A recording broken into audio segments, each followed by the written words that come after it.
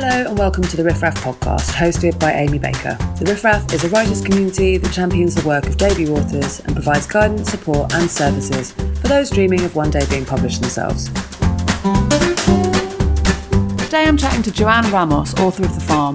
Joanne was born in the Philippines and moved to Wisconsin in the USA when she was 6. She graduated with a BA from Princeton and worked in investment banking and private equity investing on Wall Street before taking a role as staff writer at The Economist. We discuss how her experience of straddling two worlds helped her write the book, training yourself to get in the habit of writing, and choosing your characters to best convey the issues you want to cover. Right wrist, please. Sleeves up, says the coordinator. It is Jane's first day. Her interview at Golden Oaks was only 6 weeks ago, but in that time everything has changed. An unknown baby lies in her stomach, and she's 100 miles away from Amalia, surrounded by strangers. The smiling woman who greeted her in the dorm's lobby this morning took not only her suitcase and wallet, but her cell phone, so Jane has no sense of time, and she feels even more cut off from her daughter. Jane rolls up her sleeve and extends her arm, wondering if she is getting another shot and why, since she's already pregnant. The coordinator straps a bracelet onto Jane's wrist, rubbery looking, and pushes a button that makes its thin, rectangular screen light up. This is a well band, custom made for us. I gave you red because it was just Valentine's Day. Jane stares at it. Mrs. Davis used to wear something similar, a circle of blue plastic like a child's toy that looks strange next to her diamond tennis bracelet, the gleaming ovals of her nails. It tracks your activity levels. Try jumping. Jane begins to jump. See? The coordinator angles the bracelet face toward Jane. The green zeros that had once filled the screen have been replaced by orange numbers that climb steadily as Jane hops, growing short of breath. You can stop, says the coordinator, but in a friendly way. She holds Jane's wrist and guides the bracelet over a reader attached to a laptop until the reader bleeps. There. Now you're synced up with our data management team. Let's say your heart rate spikes. This happens. It's usually no biggie, but it can also signal some underlying irregularity in your heart, pregnancy being a strain on your TikToker. The coordinator, Carla, pauses, waiting for the severity of this possibility to set in. We'll know immediately. Can whisk you in to see a nurse. Or if you're not getting enough exercise, we'll have Hannah all over it. Carla grins. All over you. Her freckled cheeks fold into dimples. Jane has never seen so many freckles in her life. Freckles on top of freckles receding into freckles. Hannah? She's our wellness coordinator. You'll get to know her real well. Carla winks at Jane. She runs through a tutorial of the well band, its various monitors, timers, the alarm and snooze and panic buttons, the GPS locator, calendar, alerts, how to receive announcements. How do you like your clothes? Carla's eyes rake over Jane, head to toe and back up again. Jane feels her face grow hot. In truth, she has never worn clothes so thin and soft. Just this morning, in her winter coat, she was freezing. Atta and Amalia waited with her on the street outside their apartment building for the car to arrive. Amalia buried under so many layers of woolen fleece that Jane could barely see her face. But here, in clothes light as air, Jane is warm. Jane says so to Carla. Cashmere, Carla answers matter-of-factly. Golden Oaks doesn't skimp, that's for sure. There is a knock on the open door. Hi, Jane, sings Miss Yu, giving Jane a stiff hug. Oh, hello, Miss Yu. Jane jumps to her feet. Please, sit. I just wanted to make sure you're settling in. Miss Yu takes a seat on the bench next to Jane. How's the morning sickness? Is your room okay? Did you meet Reagan? I feel okay, only a little tired, Jane answers. The room is beautiful. So are the clothes. Jane rubs the cashmere on her thigh with her palm. I have not yet met my roommate. Miss Yu frowns slightly. But, Jane says quickly, not meaning to get her roommate into trouble, I've only been here since 9 o'clock, and I had to check in with the nurse. I've been busy. Miss Yu's face relaxes. She places a hand on Jane's hand. I'm guessing Reagan was tied up with an appointment. She'll be around soon, I think. This is your new home. We want to help you feel at home. At the word home, Jane's throat tightens. Hi, Joanne. Hello. How are you doing? Welcome to London. Thank you. Great to have you on the podcast. It's great to be here. So let's kick things off with telling everyone a little bit about your debut novel, The Farm. So imagine the most luxurious retreat you've ever seen. It's got everything. It's got daily massages, gourmet chefs, private yoga instruction, and it's all for free. In fact, the women who stay there get paid huge money to be there. And the only catch is that for the 9 months that they're there, they can't leave the grounds. They're monitored 24/7, and they're totally cut off from their daily lives because all of the women staying there are surrogates carrying the babies of the richest people in the world. And this is The Farm. Okay, cool. What a concept. What a concept. So let's chat a little bit about the conception of the idea. So as many of the themes seem to have been inspired kind of by your real life experience, you emigrated to the USA from the Philippines as a child. You attended Ivy League college at Princeton, and before working on Wall Street. So a lot of kind of like, working with the the rich kind and of a thing. lot of sort of straddling two sides of things, I think. Yeah. And you're also a mother of 3 children. Yes. So how did all of these aspects in your life culminate in this idea? Tell me about that. So, I've always loved writing since I was a kid. I just didn't really get to the point where I dedicated myself to it until I turned 40. That's when I realized that all of these ideas that had been stewing in my head from being a Filipina immigrant to Wisconsin, from being a financial aid kid at Princeton, or one of the few women on Wall Street when I was there. These were all the things that I really wanted to talk about in a book. And I just couldn't find a way into the story, something that would contain them and give them enough room to really breathe, until I read this little article. I remember it's like 3 paragraphs long in the Wall Street Journal, and it was about a surrogacy facility in India. So a place where people were hiring local Indian women to carry their babies, and they would house them there.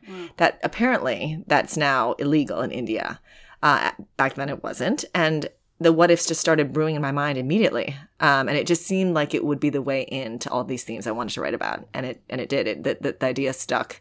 And I just started to write this book.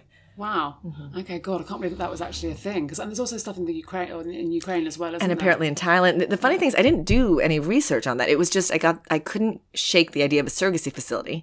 I had been writing really bad short stories for about a year and a half on all of these themes. Things like dog walker to the rich, or Amazon fulfillment center worker packaging up luxury products.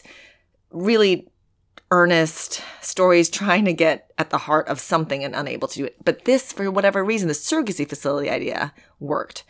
And so I didn't do more research. I just started imagining a world where billionaires would want to place their fetuses. And that, to me, was a place like Golden Oaks, the farm. Yeah. How did you find... so once you had that location, which often a lot of writers say that once they've got a location, then they're away. Kind of like once you've got somewhere to place the story, then the ideas kind of... that's interesting. Yeah, that was the case for me, for sure. Yeah. But suddenly you were like, boom. Yes. Okay, that's wonderful. Exactly. How did you find then that the themes that you wanted to discuss naturally came kind of at certain points of the story, or were you trying to feed them in?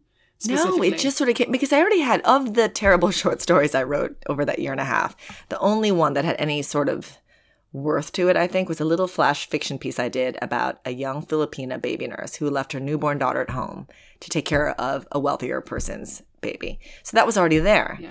And so because I had this construct of a surrogacy facility that would house these hosts, as I call the surrogates, I said, oh, well, then she fits into that. And then it was natural that she would have a roommate. So then I started to imagine her roommate. And it was natural someone would have to run the farm. And to me, that was natural that would also be a woman, because billionaires don't want a swashbuckling man, lording over their surrogates.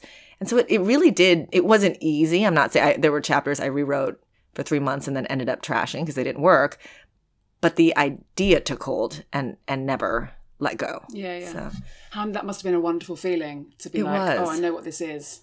Especially after so long really writing in the dark and really, what's hard about short stories is you're just starting over every day or every few days. I really couldn't find a way in for so long.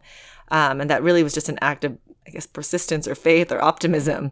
But once the idea for Golden Oaks was there, at least there was a thread that I could hold on to. How soon into the process of kind of having the idea of wanting to write a book did the setting come to you? About a year and a half. Okay, wow. Yeah, good, it was determination. A long time. And it was, I wrote when my kids were in school, and I didn't tell people because I didn't know if anything would come of it. It was just sort of this quiet thing I was doing because I've always wanted to do it by myself. And even when the idea of the farm came about, or the surrogacy facility, I still wasn't telling people necessarily, but I felt good enough to sign up finally for a writing workshop, just so I wasn't alone all day, every day. Get some sense of community with some, people who had to write it. Right, eye contact, learn how to speak again to people who are adults. So it's not even then. It's not like I thought I knew I would finish it for me. I wasn't thinking far enough ahead about publication or things like that. But I knew that I had a story that I really did want to tell. Yeah. Because I read somewhere that it had been 20 years since you'd written any fiction when you decided that. How did you find the process? So you obviously did the course, but how did you find the process of getting back into writing after such a break from it? Well, I think, friends who are writers have told me maybe what I needed was that year and a half of writing and practicing and stacking up the pages, as Ann Patchett says. I mean, I do believe that it's a craft before it's an art, and that year and a half was a lot of working on craft without knowing that's what I was doing. I was just writing and writing and writing. And I recently reread the work from that period, and it's not great. Yeah. But maybe that's what I needed to do to get that earnestness and that obviousness. They were pretty obvious, these short stories, out of my system. Yeah, absolutely. And well, I mean, so many people say you just need to write. And Yes. so I spend a lot of time thinking about stuff or sketching out elaborate diagrams about my plot and stuff like that. And it's like, it gets to a point where you need to just do the writing. Yes. And that kind of chipping away at exercising the muscle of the creativity and all that kind of stuff, I think that is so key. And so you were just in training. Yeah, I guess so. It's like the Rocky sequence. Yes. Well, also, one of my friends from writing workshop, she's still a friend of mine. I was telling her how I really feel that I lucked upon that article. What if I hadn't read my husband's Wall Street Journal that day? I don't normally read his Wall Street Journal, right? And what Sarah, my friend, said was, but she said, I really believe that had you read that article at the beginning of that year and a half, it might not have struck you. She's like, there's something about being in the process of working on your writing and open to the world and working on your craft that things will strike you in a different way. And so, yeah, it was luck, but it was also because I was already in it, is what she said. And I think there's probably truth to that. Definitely. Yeah. Have you read Big Magic by Elizabeth Gilbert? I haven't. She sort of talks about creativity and where it comes from and writes about it so beautifully. But in Big Magic, she talks about ideas coming and them hitting, kind of like arriving at the person that's supposed to write them at the right time for that person. Oh, wow. And if you don't kind of grab onto that idea, then it will move on and then someone else will write it, which is why you'll be like, I had that idea like a couple of years ago. She like has this kind of idea that creative, like kind of ideas just like fly around. I love it. Oh, I love it. Yeah. I So love it. it's a nice thought, you know, that was like that. I often think, you know, it's kind of your subconscious, what you're aware of, what you're paying attention to, right, and also what you're doing with your brain in regards to the writing, just being open to it. Like I've been writing down, sort of trying to, at the end of my writing process, journaling about the good bits of the writing and what kind of happened, but also asking questions about the things that I'd like to figure out. Yes. But also then writing down ideas, like story ideas. And the more you write, the more ideas you have. Yes. And the more you're looking around for inspiration for ideas. And it's just quite nice to be in that creative Yeah, it process. is. And it is a certain mode of being, right? Like I'm not in it right now because I'm selling a book, it turns out, takes up a lot of your time. So I'm not right now in this space, maybe, where I'm as open as I was during that period to new things. And I'm trying to be. Yeah. But some of it is space. I guess that's also maybe why you are in Spain now, right? Some of it is, for me at least, having the quiet and the space and the emptiness to fill it with something. Absolutely. Absolutely. But you'll get back into that space. And everything that you're doing now is going to be like, you know, expanding your worldview, and things that you're experiencing will change how you write and will change. It's all development, isn't it? Yes. It's also, you know, sometimes I think, I mean, I've loved writing since I was young. What if I have one book in me? And then I remember it's a craft too. It's a job too. Mm-hmm. So I can't get nervous that I'm not actively writing every day now. I just have to know when it's time. I get back into it and I continue unconvinced the way I did for that year and a half, and then have faith that it'll come again. But sometimes in these moments, it's been months that I've been doing other things. I get nervous. Yeah. I'm 46. I finally have a new career. I'm selling a book, which I'm so excited about, but I also want to write another one. And I get a little panicked about that. Like, what if by stopping, I lose it or something? And I just have to have faith that it's comforting to know it's a job, that it's a practice. Mm-hmm. So I'm not actively practicing now. I will get back into it. And that not everything needs to be this inspired creative, you know, yes, it's just an for amazing sure. process. Like you have to put in the hard slog to get those bits and to kind of chip away towards something. And with every bit of dedication you put into sitting down and writing it, you're moving closer. And it's just, it's difficult. It's easy to think, oh my God, I'm so out of it when you haven't done it for a while. But that's how I'm feeling. Yeah. Especially when you're doing completely the opposite, you know, speaking to loads of people, you're not in your own head all the time. Yeah. But on the sort of having the gap and then coming back to writing, what advice do you have for people that haven't written for ages and really would love to get back into it? And what kind of advice would you give? So it's a really simplistic one, which you've kind of already said, which is to want to write, and to get good at writing, you have to write. Now, for me, the hard part was getting into the habit of it.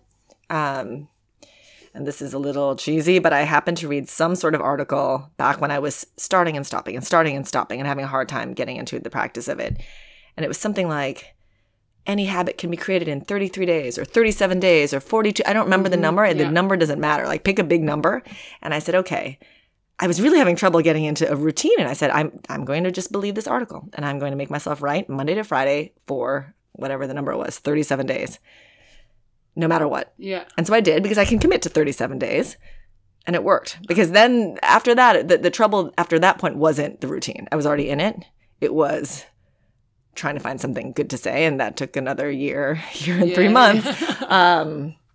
So I think the most basic advice would be force yourself to do it. However, that makes sense for you. If you have another job, make it in the mornings or the evenings for an hour even, but just make it consistent and keep doing it. Yeah. And don't think that inspiration will strike you out of the blue. It'll come when you're open to it because you're in the practice of it. Yeah. I love the idea of like forming a habit. That's so, because like once you know, I feel like I've heard that. I did like a sort of like how you could switch your attitude from negativity to positivity within like 20 days. Right. And I did that, and it was all about habit and and knowing that when you have sat down and you've written for an hour a day, knowing how that feels to have that achievement and to be working towards the thing that you care about so much every day. Then once you're doing that for so many days in a row, not doing it fees awful. Exactly. And then you know you'd much rather feel that. Exactly. Yeah. Yes, it's also the idea that habit. Now I'm remembering a bit this article. The idea that habit is something that you do because it's your habit. So you don't have to think about it. Yeah. And to get to that point with writing was hard, but it took me the 37 days. Then the question then became not, am I going to write today, but what will I write? So in a way, it gave me the ability to focus my energies on more substantial things than, oh, should I write today? Do I want to write? Am I going to sit down or do, you know? Yeah, the sort of like the faffing about, you right. know, like because you know that's what you're going to do. Like Exactly. It sort of instantly gets rid of the procrastination. Exactly. Yeah, it's a great, it wasn't the Power of Habit, was it? The book, The Power of Habit? It was an article based on a book, so maybe I think it was. Yeah, I think it's Charles Duhigg. I don't know how to pronounce his name, but yeah, it's a good book. Yeah. I recommend it, but I mean, I'm not in a habit of doing it. Right. It's so easy to get out of it again. It is. That's what I'm a bit worried about right now, but no, you're going to do it. I believe in you. Oh, so let's get back to the book. Yes. So it's told from the perspective of 4 protagonists. Yes. You've got Ate, is that pronounced right? That's right. Sort of an elderly Filipino woman who's left her family behind in the Philippines and who works tirelessly to send money home to them. And then you have Jane, a single mother who is desperately seeking money so she can support her daughter, her newborn daughter. And then May, the kind of fearsome, manipulative manager of the facility. And then Reagan, a young, privileged white woman looking for purpose but kind of also enough cash to live her life free of the kind of restrictions of her family. Yes. So all really interesting characters with all different perspectives that complement the story and everything. But so can you speak a little bit about how and why you decided on these 4 characters to tell your story? Did the themes or the characters come first? Right. So the themes came first in the sense that, as we've talked about, these were ideas I'd been considering for a long time. Particularly the idea of what a meritocracy really means in America, what the American dream means. That's something I really started to question at Princeton when I met kids for the first time who had never held a job and would never need to and took it as a given. And I'm not saying I've had people tell me, oh, you're doing the class warfare thing. I'm not saying they're bad. They're great. Some of these people are my friends. What I'm saying is I'd never met people like that before until I'd gotten to Princeton. And it did make me question this whole idea that my parents had taught me that you work hard, you play by the rules, and that's how you make it in America. Yeah. I was like, really? But they didn't have to. Yeah. You know, and they're fine. And they don't know anything else other than that that's existence. Right. So that was already there. But in that year and a half of bad writing bad short stories rather, the one piece that I loved was the Jane's piece. I didn't know she was Jane then, but she was a young Filipina baby nurse leaving her newborn daughter at home to take care of someone else's newborn. So that is where I started. In my years raising my kids, when I was at home for a bit, I had gotten to know a lot of domestic workers and their stories definitely inspired me to write about Filipina and non-Filipina, but just domestic workers in general. So Ate is an amalgamation of many older domestic workers that I've come to know, mostly in New York, but actually referencing maybe some of the women I also knew growing up in Wisconsin. These women who haven't seen their children in sometimes decades, because they've left them back home and keep working in the States, even beyond the point where you think they'd be ready, they have enough money to go home. It's almost like just a little more, just so I can ensure my family's future a little more. Yeah. And so I really wanted to include her, even though some people have suggested, not anyone who's read the book now, but in my workshop, maybe she slows down the book because she isn't necessary. I think she brings so much heart to the book, sort of the bigger story of this grand sacrifice that people make, but especially mothers, I think. I found the conflicting emotions that she stirred in me as I read that story, and then the kind of understanding that you have of her storyline. I think that adds an element to the book that's really important. I thought so too. Yeah, not propulsive, and yet I think it filled it out to me. Yeah. And so that was something. And also showed the kind of the contrast and the sort of conflicting ideas that you can. It shows the complexity of the issues. Yes. Yeah. So I wanted her there, and the funny thing about her too is I think she's a very, people tend to love her.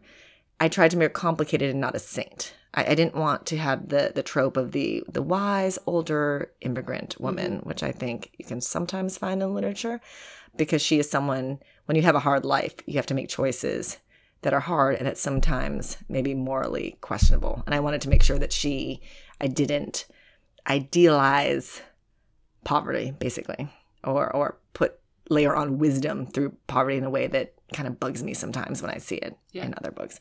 And then I really wanted the perspective of privilege, and that's where Reagan came into play. I wanted Jane's roommate to be someone very different from her.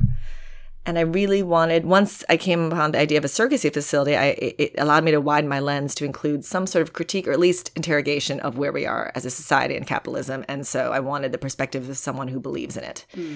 And Mayu became a woman, mostly because I thought that you would have a woman running a place like this. And she is in many ways, the American dream. She didn't come from that much, and she's breaking glass ceilings everywhere. She's a very ambitious and capable businesswoman who makes a name for herself by commoditizing other women. So there is that. But I wanted to sort of have the perspective of someone who really believes that, in the way that I was raised, that America works for you if you work hard, and juxtapose that against women who work really hard and the system doesn't work for them. Yeah, and also like the kind of idea how she justifies she justifies it to herself, because it's so much about the sort of the bonuses at the end, and how she justifies kind of the control that this facility has over them. Because it's all about money at the end of the day. It's incredible use of characters to show so many different perspectives. Like it's all of them are really interesting to read.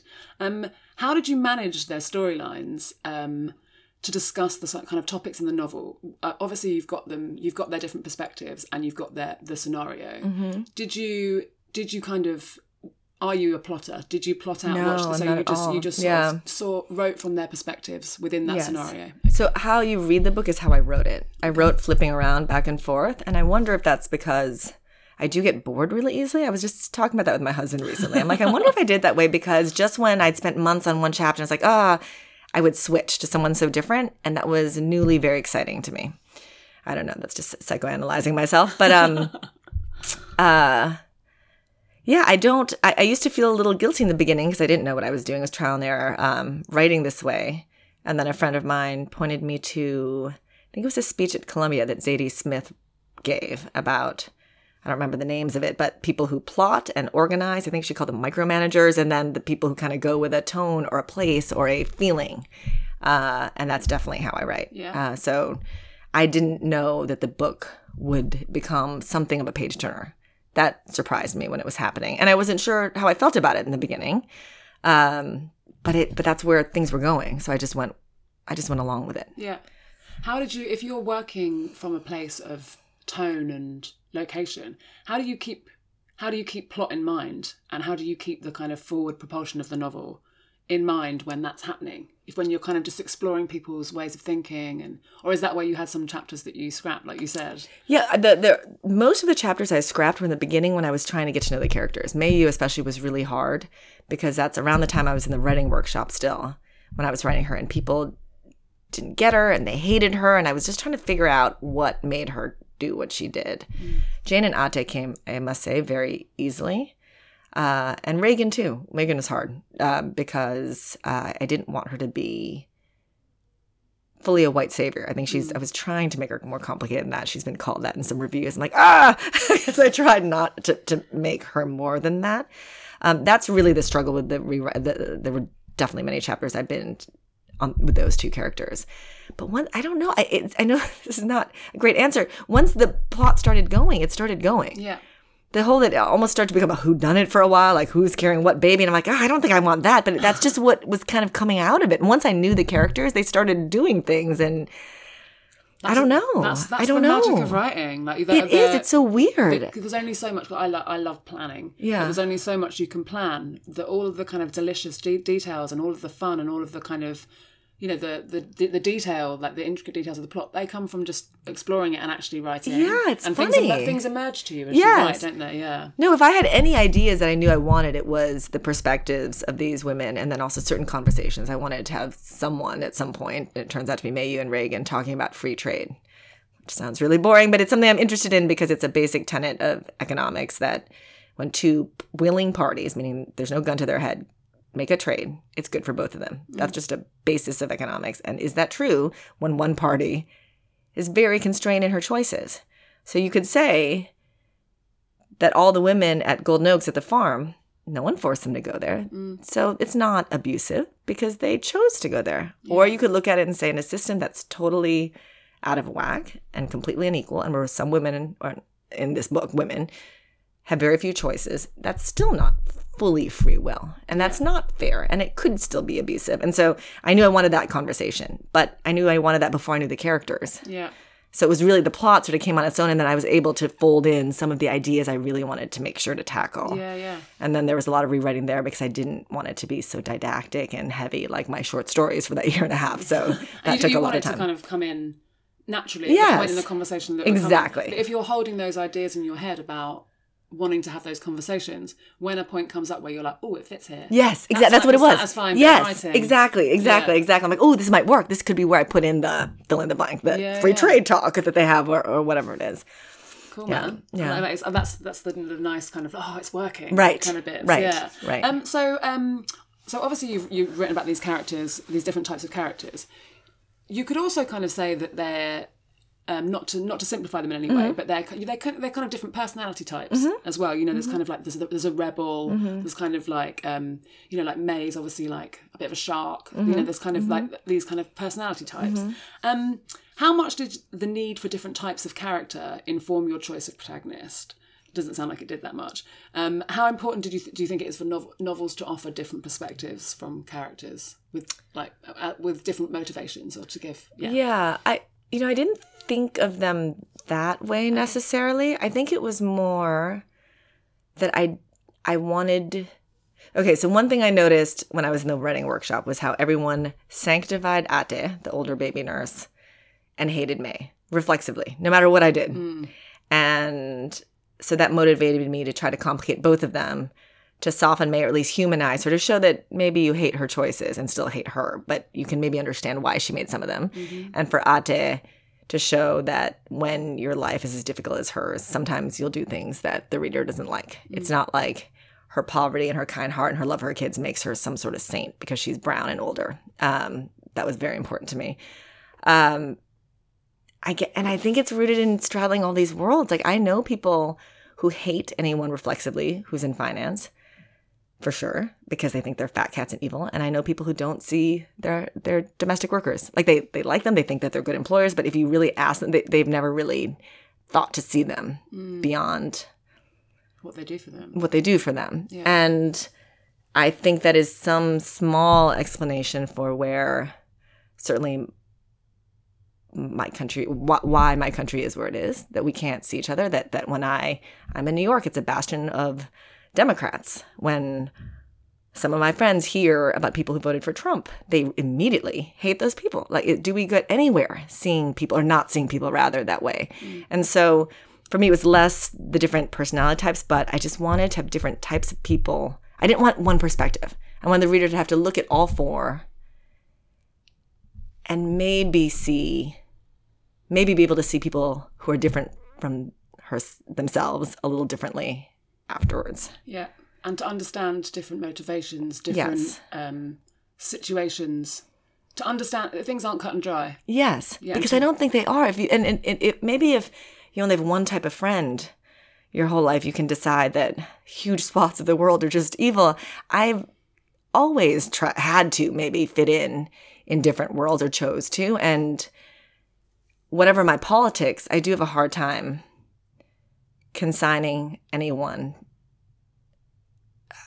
I guess, judging anyone totally and saying that they're totally bad. Even the people I know, not even, who voted opposite that I did in 2016. I think I very much disagree with that vote, maybe. But when I know the people, I at least understand them and their motivations and maybe their resentments and how they feel forgotten. I'm not justifying the vote. I'm saying it's more complicated than saying they're bad. I've had some interesting conversations with people, friends of mine who voted, like obviously there's a similar kind of thing with the Tories and Labour here, and Brexit, right? And Brexit, and the sort of elections that got David Cameron into power, and I had some real conversations with people that I just assumed would have the same ideas as me and same opinions and would vote the same, and then to have that shock, but then to understand their motivations behind it. Because when you think that you know the right thing, or I'm educated, this is the best thing for the world, it can be, it's like, I definitely am like that. It can be so hard to understand a different point of view, but you've got to remember that you've got to have a different experience. And I mean, it would also be remiss not to talk about what happened yesterday. And given the topics of your book, so kind of in Alabama, they've potentially passing this law that bans abortion, even in the case of rape and incest, which is just so messed up. Hopefully it won't get through. But it must be interesting to have written a book which considers so much kind of females' fertility in this kind of moment where it's about to be seriously controlled again. Yes. And it's starting to be really, I don't know whether you can talk about that a little bit. Yeah, well, it's I've had some people ask me how much the 2016 election informed the book. And it didn't, in the sense that I started years before that. But clearly issues of women's agency over their bodies, inequality, all that stuff has been brewing already, and are things that I've thought about a lot. It's just that the book has hit the zeitgeist in a way I think no one expected, or I certainly didn't expect when I started writing in 2012, 2013. So it's become more germane, I guess, to the conversation. It's just shocking to me that we're still having some of these conversations and these votes. And I went on the Women's March, and the sign that kind of hit me in the gut the most were these older women who would raise these signs saying, I can't believe we're still marching about this shit. Yeah. I'm not as old as those women, but when I heard about Alabama, I honestly, it's hard to believe that we're back to this place. Yeah. And also that in a rational world, that religious people can think, I'm not blaming religious people, but that it can be based on religion, a decision like this, around something that's so awful, like, 12-year-old children who've been abused could be forced to give birth. It's also so interesting. I was just thinking when you were speaking earlier, when you're juxtaposing it against a new openness with Me Too and other, that is happening in tandem. I feel like the conversations that I have with my daughter, or that people are having now, are conversations I wished were part of the atmosphere when I was growing up, or even when I was in finance, and the things that I admitted in myself or allowed to happen or laughed off to be the cool girl in college, on Wall Street, in private equity. I'm happy that people now know that is not okay. Maybe not everybody knows, but women, I think, know more than they did before, that I can stand up and say, I don't have to be this is wrong. And then this is happening in Alabama. Like, that both are happening together. Yeah. And what is the connection between the two? And is one a backlash to the other? Or I don't know. It's strange, right? It's not like everything's getting repressive all over. I mean, some things are for sure, but the conversation, feminism and what's allowable and consent, it has changed, I thought. I think it is, yeah. And then you have this. Like, yeah. What?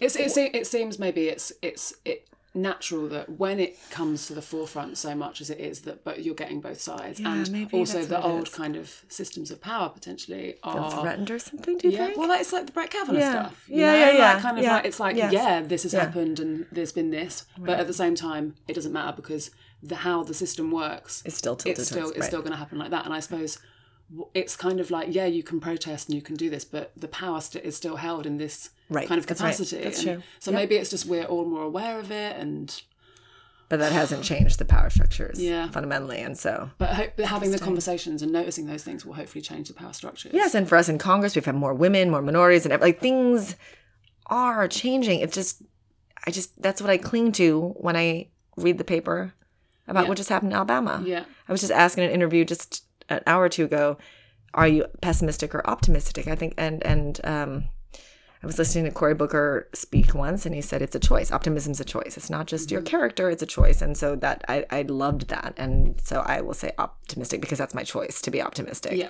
not because I felt great about any of the news that I read this morning or yesterday. Well, you have to choose to be optimistic, right? Don't you? Otherwise, you don't do anything. You sit at home, and all the time, and the more you fixate on the negatives, the more that creates the existence that we have, you have, and the world has. Yes. And right.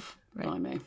Anyway, I could talk about that for you for hours. So let's get back to the kind of character thing. So, what advice would you have for people that are at the point where they're choosing their characters?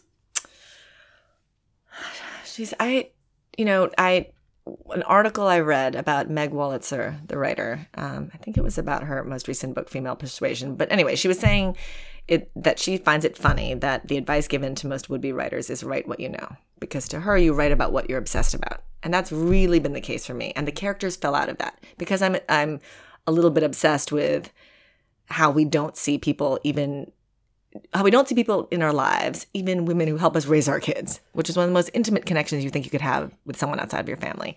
And because I'm interested in race and otherness and inequality, those were sort of my obsessions, it made sense to me that I would choose a domestic worker who is from my background. And so I would think if someone is writing and has a set of ideas that she is obsessed with and can't shake, that a character that would allow her to explore those issues or fell out of those late nights thinking about these things that you can't sleep because you keep thinking about the same things again and again. That's what happened with me. I think that's how you pick a character because then you'll be compelled to keep writing it and exploring it. Like even when May You didn't work for a long time, or Reagan, I knew that's a perspective I wanted because these were the ideas I wanted to talk about. And so they became real over many, many, many rewrites and many months of effort. But once they became real, they allowed me to do what I wanted to do with a book. I think that's great advice. Write from a perspective that write what you're obsessed about writing about. I loved because I was always told that when I was younger. Write about what you know. I'm like, I don't think I know anything. Like, what do I know? But write about what you're obsessed about. Write about what keeps you up at night. Write about what you always argue with your friends about. Like that, I was like, oh, that I've got. Yeah, you know? And the things that you get really passionate about talking about. Yes. But I suppose in a way, that is kind of what you know. Isn't it? Yeah, that's true. If you're so in it and you can't think about anything else, right. that's what you're, and it's also what you're exploring, and that's also a fun element of writing when you're writing about something that you're obsessed with. You get to develop your ideas even further. You get to understand perspectives more because your characters you can show different. Yes. It's like it's discovery too. That's what's so great about it. Yeah, so what's going to drive you to carry on because you're so interested in discovering those different channels and stuff like that. Exactly. Great idea. Great advice. Meg Waltzer.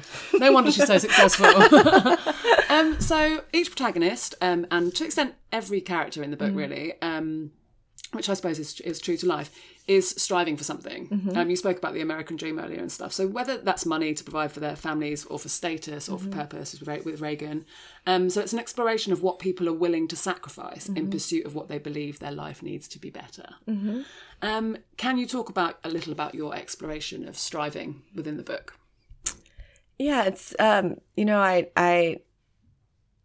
mothers, and maybe even more so certain immigrant mothers, I think are very interesting and poignant and complicated because so much of the sacrifices they make are not for themselves, right? So what are they striving for? Is it really their material or emotional well-being or betterment? No, at least for Ate and Jane, it's really for their kids. And that's very true to me. I mean, my parents worked very hard for us. You know, they broke with their homeland to come here. And they had great lives too, I believe, but they really sacrificed for our schools and for our trajectory. And that, I think, is a very sort of quintessentially immigrant and also, I guess, motherhood type of thing, that your motivator is someone else. And then the American dream, I feel like Ate and May are actually very similar, even though many people would disagree with me, in that they're both hustlers who actually believe in the system and believe that they can make it work for them. The difference is that May, you started in a different place. She had a lot more, even though she was not born wealthy, she was still born in this country and had opportunities that Ate never had. But they're both striving to make it. I mean, Ate has a certain line in the book where she says, it's too bad she wasn't born here in America, because she is a hustler. She has a lot of business acumen. She believes that if she were born in America, she would have done well, because in America, as long as you know how to make money, money buys everything else. And there is some truth to that, I have to say. And I definitely found that at Princeton, which was the first time I really encountered class. Like, in a weird way, it was the people who were rich there, but not necessarily from old families, that were easier for me to talk to as sort of an outsider than people who are embedded in a backwards-looking notion of class. I still think the fact that money buys everything in America is a problem, but in a weird way, it gives, if you're able to make it, it gives you access in a way that a very class-based system might not. And so it was interesting. I like how you formulated it, but it is true that they're all of these women are striving for something. And you could even say the clients, whether or not you agree with them, the ones who hire baby nurses in the book or who hire hosts, what they're striving for is family or giving their children the best. That's such a massive theme of the book, like what the best is. Yes. And that kind of obsession of like, when, Arte's buying the headphones for her son, and it's like, what are the best, what are the best ones, like that kind of concept of, I will work tirelessly to just make sure that you've got everything that I never had. And that kind of, Yes. And then if you have all the privilege and access in the world, all the crazy places that compulsion can go. And that was some of writing the book, was just seeing it in Manhattan, honestly. This desire to give our kids the best of everything and to take all obstacles out of their path is, one, very different than how my parents raised me. And two, it can lead to really ridiculous places when you have wealth and privilege, as the college admissions scandal. I don't know if you follow that in the U.S., but it's people were paying, some movie stars were very wealthy, $500,000 to $1 million to get their kids into school, to the point that they would hire this guy to Photoshop their kids' faces onto pole vaulters and rowers and sports their kids didn't even play. And then they would bribe the college people, the admissions people, to get their kids in. And it worked. For years, it worked. Wow. And the idea that you would feel that your child is entitled to go to a college and you would go to that lengths, if that had already existed when I was writing the book, I would have definitely stuck it in, because it's so ridiculous and probably I'm like, that's crazy. No one could really do that. But they did it. That's what's happening there. And that's a little bit like these clients at the farm who want to give their kids an edge in utero. Like by listening to all the music and having the custom multivitamins and the cortisol is the stress hormone. So I'm monitoring the host to make sure their stress levels don't get high, because studies show that's bad for the baby. And I was sort of playing on this overzealousness, I feel like, on the part of so many parents now. Maybe because the world's gotten more competitive. I don't know. Yeah. But to give their kids an edge earlier and earlier and earlier and earlier. And if you could start in utero, I bet I know some people who do it. Yeah. I mean, I suppose people probably do it now by certain practices they do before, like bringing them into the world via like kind of hypnobirthing. And all kind of, I suppose, and people do listen to music. And yes, totally. I was a very nervous first time mom, and I remember, I think the reason I got quite anxious, I'm a little bit of an anxious person anyway, is because I would read these articles that were like, you should talk to your belly and you should play Mozart for it. And I was like, it's like too much. So many things I should be doing. Yes. To give them the edge, to make them, because the studies show they'll be more articulate when they pop out of the womb if you talk to them now, and all of that stuff. Like, what is the implicit message there that you've just got to start earlier and earlier to give them the edge? It's like, and it's impossible to do everything. And like, yes. Then should you? Is that really the point of all this? Is that really what you want to teach your kids, that it is about getting an edge on everyone at any cost? So everything's a competition. Yeah, exactly. And what do you sacrifice? Because you've got this obsession of always giving someone the best, what kind of things that are really important do you then sacrifice because that's where your focus lies, rather than on the love and the attention, and like that, the things that potentially matter way more than the belongings and the completely like the and the achievements and the laurels and that. I mean, I think something that we probably both feel as writers is it's not about the book, it's about the process, right? That really is what writing is. It's a verb, it's not a noun. And I feel life is a verb too. And the problem with this attitude, I think, is it's all about the nouns and the accolades and the owning this and I just think it can blind and has blinded. And me, when I was a first-time mom, I was just so nervous. I let myself get all kinds of confused reading so many books about what I was supposed to be doing. And so I think I think some of the book was also about that. Yeah, absolutely. Well, I was actually going to ask you about motherly love. So like how competitive people are and stuff like that. And so I suppose you've kind of spoken a little bit about your exploration of motherly love. Did that come from your experience as well, like another aspect of your experience that you wanted to put in the book? Or it did. I mean, certainly the perfect parenting, that sort of zealousness and overzealousness is something I have felt the pressure of and seen and judged, even though I'm trying not to be so judgmental of the book and just sort of explore it, like why we feel this way and what it means. And I think it probably is related to the fact that, at least in the States, and I don't know, I can't speak to other countries, life has gotten so competitive. So competitive. Everything's about that.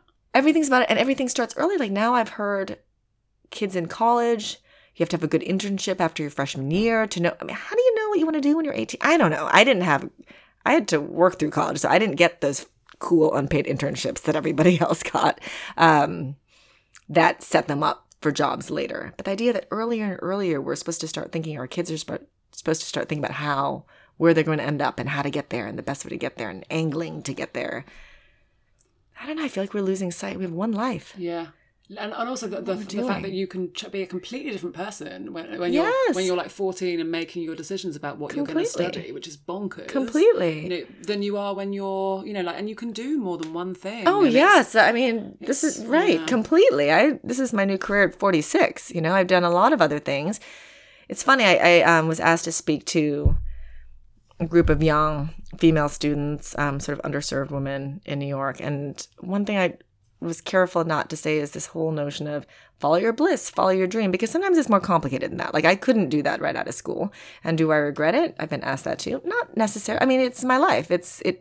I'm proud that I paid off my debt. I'm glad that I know how the world works and I learned some skills in finance, and it definitely informed the book. I don't think I could have written this book with all the perspectives it has on our capitalistic system without understanding it as well as I do because of finance and writing for The Economist. I just think life is, I don't know, I guess I've never been a very linear person. So the idea that we're supposed to know at a very young age where we want to end up and try to draw the straightest line there doesn't resonate with me anyway. Yeah. And so this whole scramble to make sure our kids know where they want to end up and have the straight line there is, I don't even get it, seems really. counterintuitive. Yeah. And also like the fact that so much emphasis is put on academic excellence, right, rather than things that are just passions, right? Like that, right. That thing, or things, or like skills that are, kind of like handy, like sort of like being a carpenter, stuff like that, like things that are great professions. Right. Yes, but it's like that kind of obsession with education along the traditional route to get you in a traditional job. Like right. I feel that quite strongly about my education. It was very much about passing exams, right, rather than identifying, and it just seems a bit of a shame. It does. People don't really get that.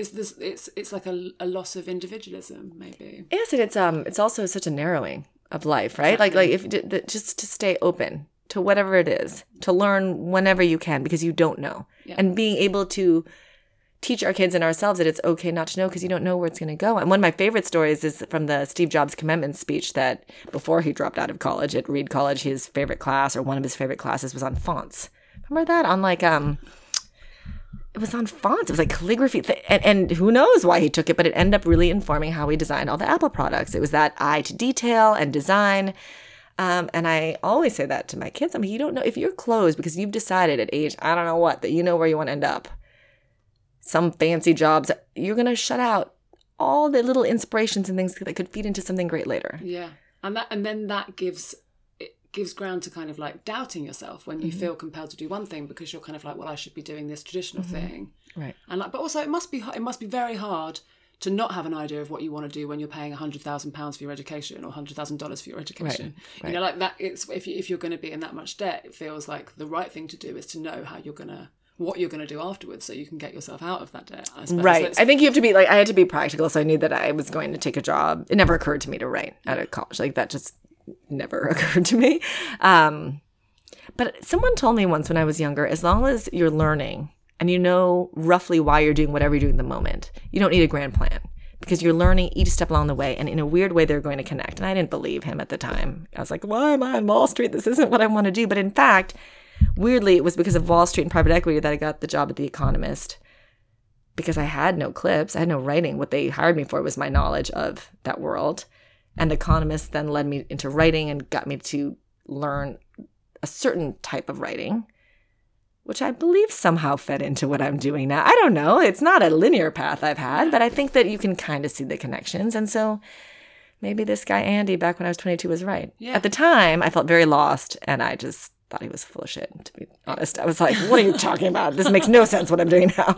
Yeah, don't talk to me about that. I suppose it goes back to the faith thing, you know? Like faith and openness, right? Exactly. Staying open to the world and what it has to teach you at that moment. Yeah. Like, what if you had to take a job working, cleaning floors for a bit to do whatever you do next? Does that mean your life's a waste? No, if you're somehow staying open and for that moment, staying open to other possibilities and getting out of there, but also staying open to what's happened. I don't know. I have to believe that's the only way to live. Yeah. There's a lot of people that I've actually interviewed for this podcast where similar situations have happened, you know, where their experience is built up over the course of their lives, and then it's like Alex Michaelides, who wrote The Silent Patient. He worked in screenwriting and then studied psychotherapy and then came up with his book idea. And he came up with the idea for the book and then that. And he'd like read loads of stuff as a child that he'd really enjoyed and wanted to kind of retell, and it all just kind of culminated it sort and came together. An accretion of things, right? Yeah. And I think that's a lovely way of thinking about it, you know. And it feels like this was the book that you were meant to write, really, because like it combines everything that your experience is. And that's, right. No, it's funny. That's funny. I was reading about, I'm not going to remember his name, but there's some artist, his last name I think is Jackson, that I read about in the New Yorker, and he talked about his art as sedimentary. It's like layers and layers of things on top of each other, putting pressure on each other and becoming something else. And I thought that was so great.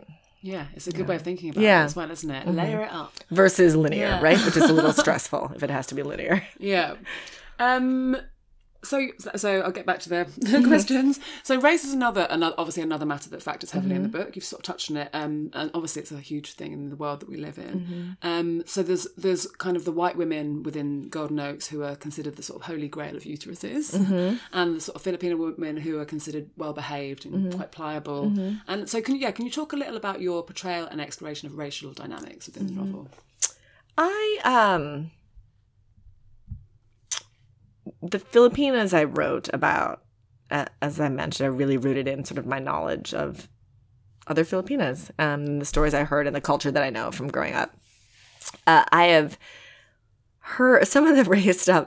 I've heard people I know, whether it's domestic workers or other family and friends who are Filipinas, say things like, well, you know, you want to work for the Americans. They have softer hearts. If you work for another Filipino, she's going to be harsher on you. Or if you work on fill in a race, I don't really need to get into the different races that they would talk about. But so I put that in there. I had one interviewer say, aren't you kind of letting white Americans slide by saying that? I'm like, well, one, it was the character saying it, not me. And two, I've heard many people say that.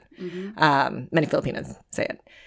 I knew a baby nurse who would tell me by race who rank the best to the worst employers, people who are cheap, cultures that are more generous. And she was actually a great lady. She just had, these were her views. And I was just trying to show how it's not just that we all have these biases, right? And I sort of wanted to play with that in the book, from the side of the women who were hosts. I have a Guyanese woman saying some of these things in the book, And then also, of course, the fact that,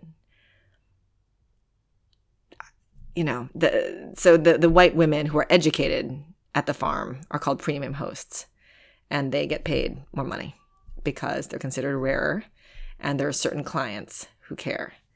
And I think that is a reflection of some things I have experienced and know that, like, for instance, I thought about donating my eggs at Princeton. Not seriously, maybe, but I had no cash, and there were ads all over our newspaper.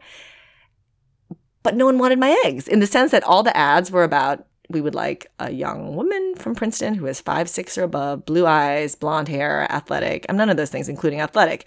And so that wasn't even an option. And I guess I was thinking about that. I was like, if you were going to have a premium host with certain types of clients, and by the way, not just white clients. I've heard of other, I feel like prioritizing the white client, or the white host rather, is not just other white clients. I think there's certain races that wouldn't want an African American or brown host. So anyway, I was feeding into, I think it was rooted in the fact that no one wanted my eggs at college, and maybe I wouldn't have donated them, but I didn't even have the option. But I wanted to sort of play with that. Yet another thing that's fed into the I had forgotten about that. Yeah. I wrote that, and then I was like, oh wait, I did kind of think about that. I did sort of pore over the Princeton newspaper and couldn't find an ad that wanted my eggs. And would I have really done it? I don't know, because it wasn't a possibility anyway. Yeah. And then I have a whole riff in the book about how Mayu and her boss are talking about having a kind of a lower end premium line, which is all of the sort of overlooked white community college graduates or something. And that was just my way to talk about, that was, I think, was that after the election? It was around the time when people were talking about how, the hollowing out of middle America. And being out of jobs. And exactly. Now they can give them this job, which is like their fertilities. Exactly. Their job. Yeah. I thought that bit was particularly powerful. Yeah. So what advice do you have for writers that are trying? You've written something that's so layered and has so much going on and is saying so much. So what advice do you have for writers who also want to cover not necessarily similar topics, but just a lot of topics? Mm-hmm. How did you? How would you advise them to proceed? I think it's back to what we were saying before, that you have your obsessions or the set of things that just consume you for whatever reason. And you just keep writing around that until you find the idea that sticks. And again, for me, it took 1.5 years until I came across the article that introduced the concept of a surrogacy facility. And I also think there's a lot of rewriting. I think ultimately it has to be a compelling story. Otherwise, you're just getting on a soapbox, which is not what I wanted to do. And so I do think it's continuing to write stories around your ideas until you come across the concept or the structure or the sort of the plot, I guess, a plot idea that will allow you to make it come alive. Because a set of ideas on a page is boring and no one's going to want to read it. And then no one will be convinced about your ideas because they'll be bored and will probably put the book down. So my first goal was to write a good yarn. And the trick was to try to weave in what I wanted to say too. But the story had to come first. The stories and the character had to come first. Otherwise, what have you got? What have you got? Like an essay. Yeah. Yeah. And it's funny because that's what I asked for media training at Random House, because I'm a very nervous public speaker. I've gotten better, but especially in the beginning. And I would talk about, what I wanted to write about was otherness. And she's like, no one wants to listen to that. They want to hear the story. Talk about the story first. That's why people will pick up the book, and then you talk about your ideas. And I think that's true for the writing of it too, not just the speaking about it. Yeah. Also great advice as well. So you touched on it earlier, that you're maybe not writing at the moment because you're so focused on the selling. So obviously you're going to write a second book. You need to write a second book. No, I'm excited to. And I have a notebook where I jot down little ideas and seedlings. And I hope they coalesce into something. I thought I had an idea, but then it's totally shifted. So but after we'll see. It's a faith thing. I mean, I will admit to you that I'm a little nervous about it. But then that will drive you as well, because it'll be the thing that makes you go to your desk and makes you. I hope so. Thank you so much. The Farm is fantastic. Thank you for writing it, and thank you for speaking to me today. It's been an absolute pleasure. Thank you. It's been great. Thanks.